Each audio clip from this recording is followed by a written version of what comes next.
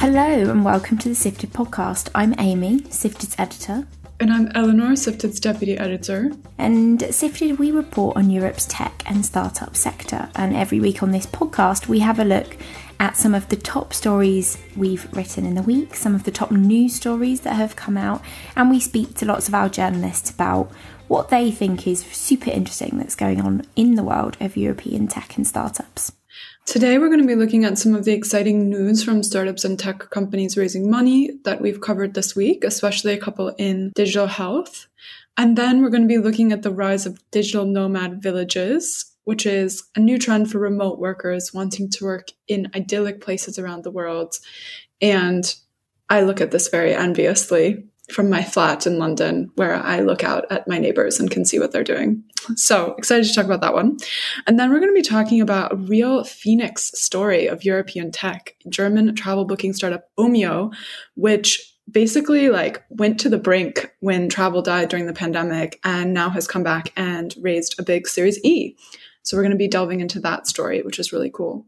Amy, what has been going on this week at Sifted? We were all out and about eventing last week. It was London Tech Week. It was also Viva Tech. It was also the Next Web. It was also Superventure that Eleanor was at. It was like everyone in Europe decided that they would put on an event all at the same time. But if we didn't get enough of European tech events last week, there's a new European tech event on the scene. Sifted announced our Sifted Summit, which will be October 5th and 6th in London. We'll be bringing together over 1,500 founders, operators, and investors for a celebration of all that is wonderful about European tech. I would say one thing, this is a plea from me and maybe from Amy as well. It's been amazing to see the response to the event. So many people have gotten in touch with us about speaking and about participating. There is a form on the website where you can sign up to express your interest in speaking. So please sign up to the form. And so on to the news. We've had some very cool raises this week and a couple in health tech. Eleanor, tell us about the first one of those. There was an interesting raise from a Spanish startup called Idevin, which raised almost 20 million from some big VCs like Insight Partners and Northzone, and some money as well from the European Innovation Council to develop AI to detect heart disease early. Heart diseases are the biggest killer globally, and the startup says it can help cardiologists detect issues earlier, which reduces the man hours needed to get a diagnosis. So this is actually diagnostics is a huge area that we've seen take off in the last couple of years in terms of VC-backed startups. And I feel like this is just, now we have the tech stack capable of underpinning the kind of diagnostics that we need, like AI, right? And so, for example, in the UK, I also saw a company that was doing this for breast cancer. And the great thing about these companies is that not only do they help people get a diagnosis easier, they're also helping fix the issue of not having enough staff or not having enough talent to do this. Across tons of diagnostic roles in hospitals and clinics, there's tons of shortages. This is specialist staff that need training, school to do these jobs, right? And if we have the technology to supplement those people and help them make decisions, that can help lessen the burden on our healthcare system, especially now that we're dealing with so much backlog post-COVID. So we'll definitely continue. I'm very sure that we'll continue to see more diagnostic companies like this, specifically focusing on one area of disease. Yeah, and it's good to see investors starting to get into, I guess, more complicated, more deep tech health startups. I think it's been very kind of B2C focused, a lot of apps, a lot of things like that, which there's obviously a massive market for that stuff. But some of the really, really big challenges and some of the staffing burdens and some of the kind of really great preventative medicine will come from these kind of businesses. So it's good that that's coming. I also heard I met a VC this week at a networking dinner who is launching a health tech focused fund, which I think will be one of we don't have that many specifically health tech focused funds in Europe, and they're planning on getting really into the kind of deep tech and biotech side of things, which I think will be one to watch when they're ready to announce it. You'll be able to read all about it on Sifted. at the same time, like we're seeing these amazing deep tech innovations and how we diagnose people and treat people and develop drugs coming out of Europe. But sometimes you just need a simple solution to a problem. And that's why it was also very cool to read the news this week about Cranus Health, which is building the Viagra of digital therapy. And it's created, their solution is totally medication free. And they give users who are suffering from erectile dysfunction some app-based treatment, which literally just involves doing some pelvic floor and cardiovascular exercises and some sexual therapy and mindfulness exercises, which I think is really cool to see, like both sides of that spectrum of tech, super deep tech. And then also like, how can we provide like very simple, very effective therapies through something like an app? Yeah. And also it's a great example of when an app could perhaps not be better, but be a solution that some people might be more comfortable using than, for example, you know, going to a doctor or, you know, going through that stuff with another person. Like I imagine that going through erectile dysfunction is a very personal and quite a kind of difficult thing to talk about for lots of people. So having an app that you can use kind of in your private time to resolve, you know, this health issue, like that's a brilliant example of when apps can play a really significant role. And this week we had a super interesting round, huge round coming out of Central and Eastern Europe. Tech startup Rolik, which raised 220 million for its online grocer business. It's a little bit more like something like Ocado if you're someone living in the UK, rather than the speedy grocery businesses like Gorillas. Amy, you are the queen, the princess, maybe, I don't know, of things that are delivered on something with wheels. Why is this a big deal? Yes. Rolik's doing something pretty different from the speedy grocery companies. For starters, it's just not that fast. So 85% of its deliveries are sent within 90 minutes of ordering. So that's quite different from 10 minutes. Or you can pick a kind of 15-minute window in which the order will arrive, which is quite convenient because, you know, you can make sure you're at home when it arrives. It also has a much, much bigger range than the speedy grocery companies. So the speedy grocery companies stock about 2,000 items on their apps. Rolik has more like 17,000, which is comparable to a standard supermarket. On top of that, it is not actually really any more expensive than a normal supermarket. And partly it achieves that because it has these really big automated warehouses. So unlike the speedy grocery companies, which have lots of very small, very non-automated warehouses dotted all around a city, which enable them to do that 10-minute delivery, Rolik has much, much bigger warehouses like an Ocado or like a company called Oda, which is from Norway, which is another online grocer, which stock its supplies. But that's not the only way it's different, right, Amy? No, Rolik is also profitable in some of its markets. So it began in 2014. So it's practically a granddad. And it's currently operating in Prague, Budapest, Vienna, Munich and Frankfurt. So also very cool to see a company expanding across Europe that didn't begin in the usual candidates of Stockholm or London or Amsterdam, but actually began in Prague. It has more than 1 million active customers. Its revenues reached 500 million euros last year, and it has been profitable in the Czech Republic for over 3 years and in Hungary since last year. And it is a unicorn.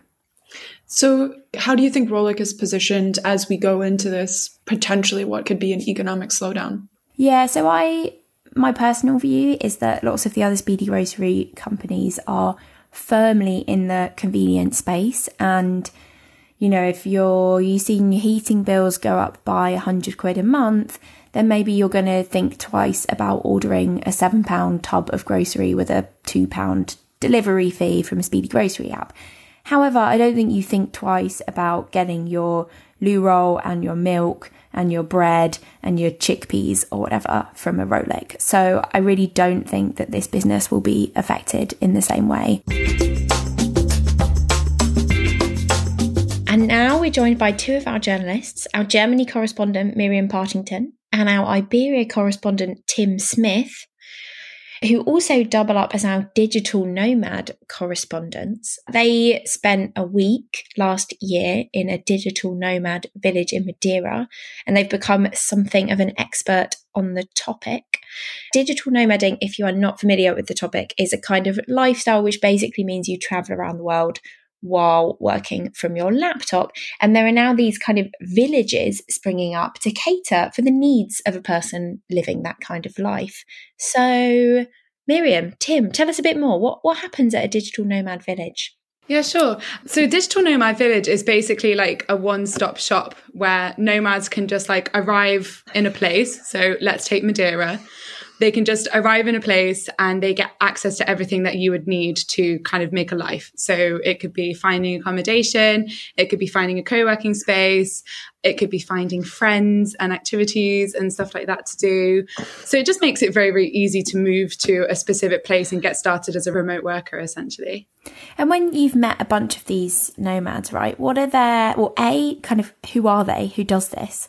And B, what are their biggest challenges once they commence the lifestyle?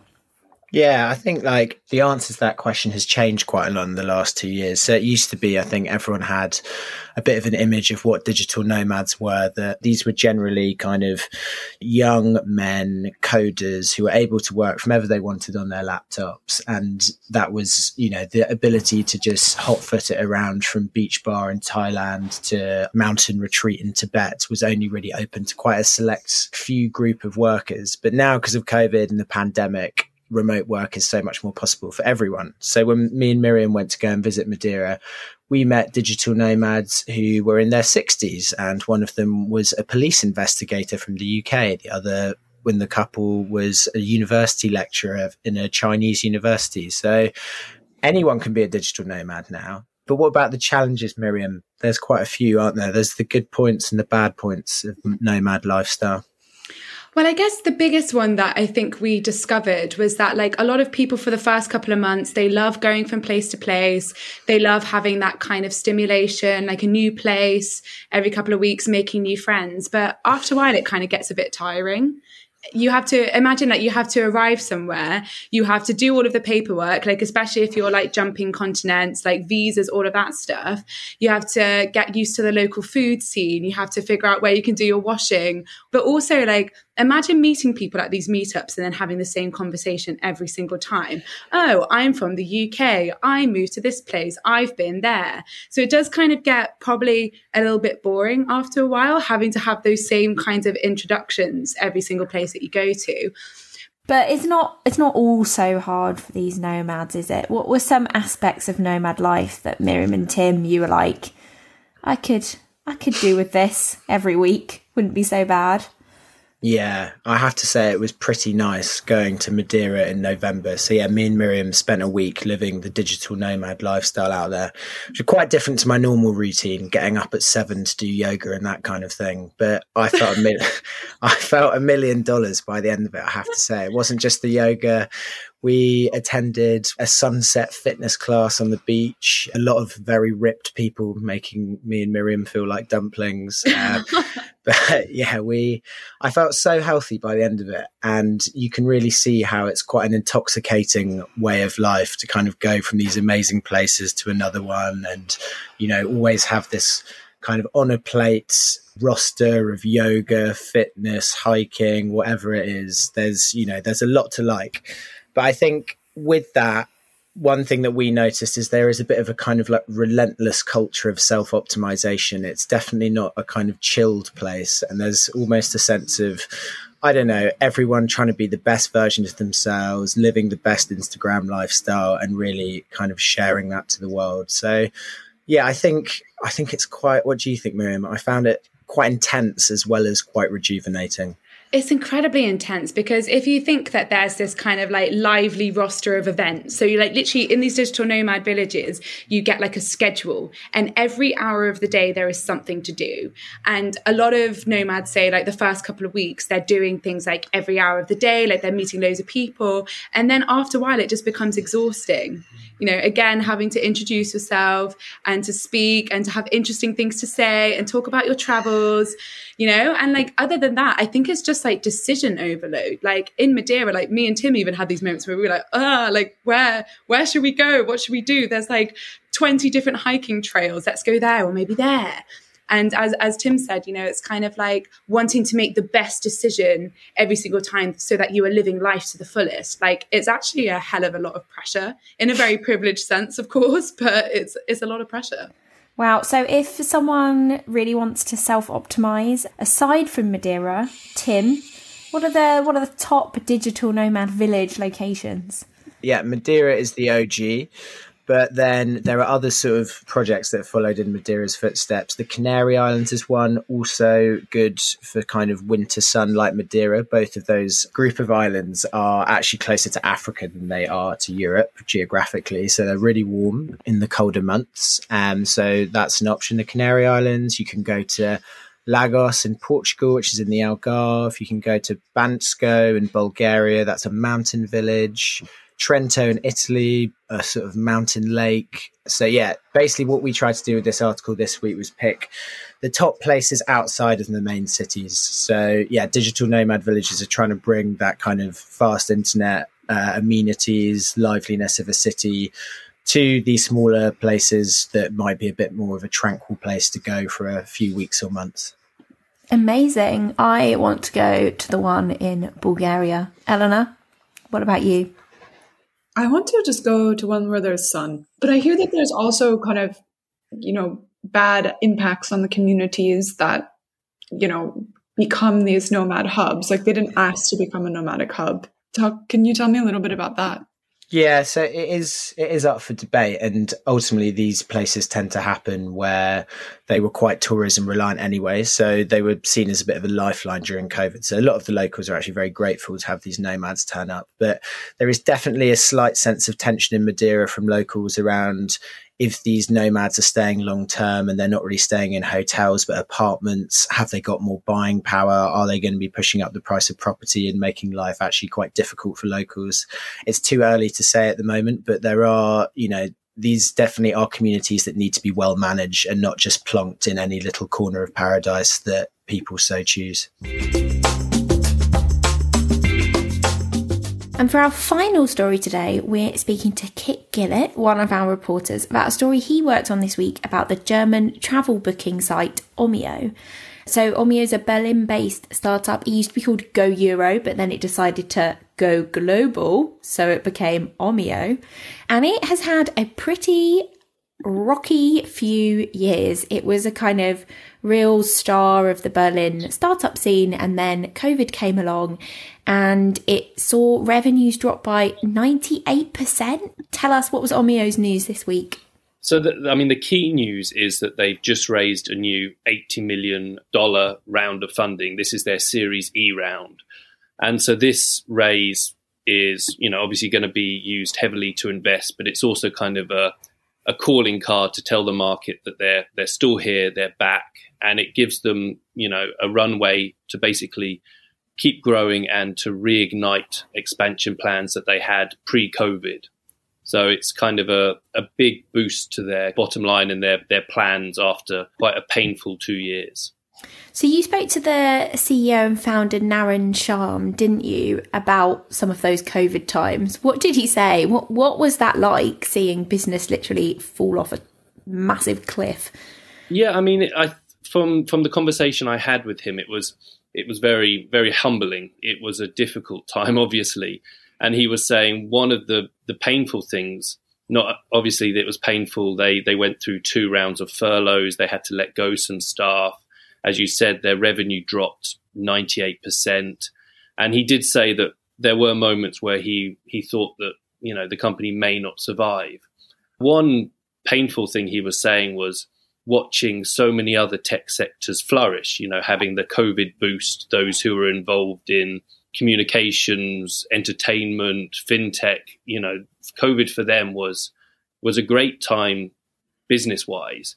And yet for a travel company, a travel kind of booking platform like Omio, it basically almost destroyed them through no fault of their own. So, you know, he was saying the painful thing was having, you know, built this company for over 7 years, experiencing 100% growth every year, and then suddenly it all comes crashing down, and they're sitting there kind of telling everyone, be patient, wait, people will start moving again. And another issue they had was that not only did, revenues fall off a cliff, but they also had customers needing refunds, the clients, the travel companies, the airlines and the companies that they booked tickets through not being able to give them money. So they had tens of millions of euros in cancellations that they weren't able to collect from their suppliers, but that they were still obliged to give to their customers. But yeah, what he was saying is that, that they have a lot of COVID battle scars, and now they want to move forward, but they're going to do it with discipline, with humility. They're going to look at mergers and acquisition opportunities, but it's going to be a cautious approach.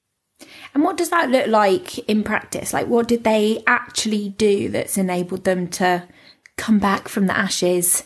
And what does that more kind of cautious, stripped back approach look like? Well, one is they cut their team down about 20%, but what they were able to do is create something that was much stronger internally. They cut costs, they reduced their marketing spend, but they managed to, in the last period of time, grow significantly despite being a much more streamlined business. And they've obviously worked on some partnerships with different platforms, whether it's kind of national rail companies in different countries. So that's been kind of a core part of what they've been doing in the last few years. Looking forward, pre-pandemic, they just launched in the US and Canada. They had these ambitions to kind of become, hit 4 continents in the next few years. That's been tailored back a bit. They're still in the US and Canada, but, Europe is 90% of their revenue business. But, now they're looking at 2 new continents, and they're just being more cautious than they were before, when it was just growth and growth and growth. So, Kit, how does Naren see changes in the travel industry pre and post COVID? That was something very interesting in the conversation. And I think, one, we're still very much seeing what's happening. There's no conclusion as yet.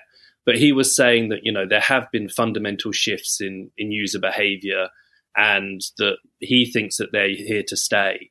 And a few big parts of that were, one is a growth in ground transportation. So people choosing to take buses, trains, a lot more staycations, staying a bit more local in their home countries rather than flying off for weekends to southern Spain or to, chasing the sun. And so he said that was a big change. And that obviously requires a big change in how they approach things, because it's lesser destinations. It's more allowing people to compare the costs of trains versus planes.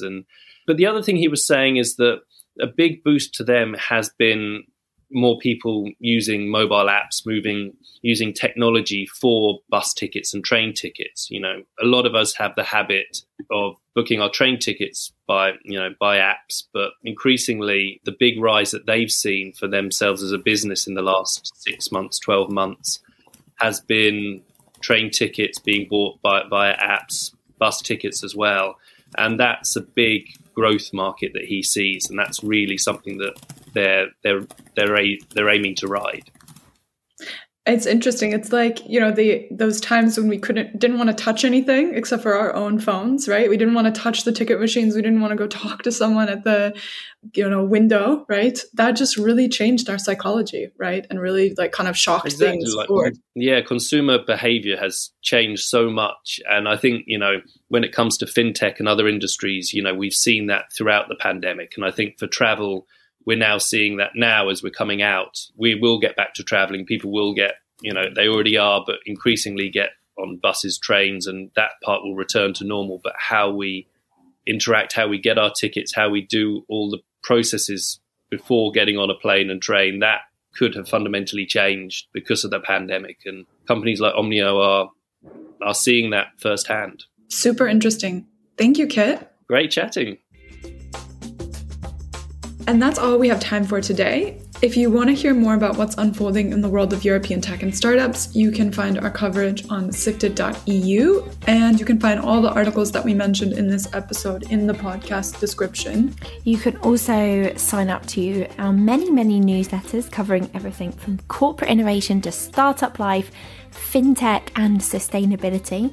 You can pre-register for the very exciting Sifted Summit, as mentioned by Eleanor earlier. Summit.sifted.eu is the website. And please let us know what you think of the Sifted podcast. We are always trying to make this podcast better and more wonderful, so please send us an email. I am amy@sifted.eu, Eleanor is eleanor@sifted.eu, and please come back for more next week. Bye bye. Mata ne.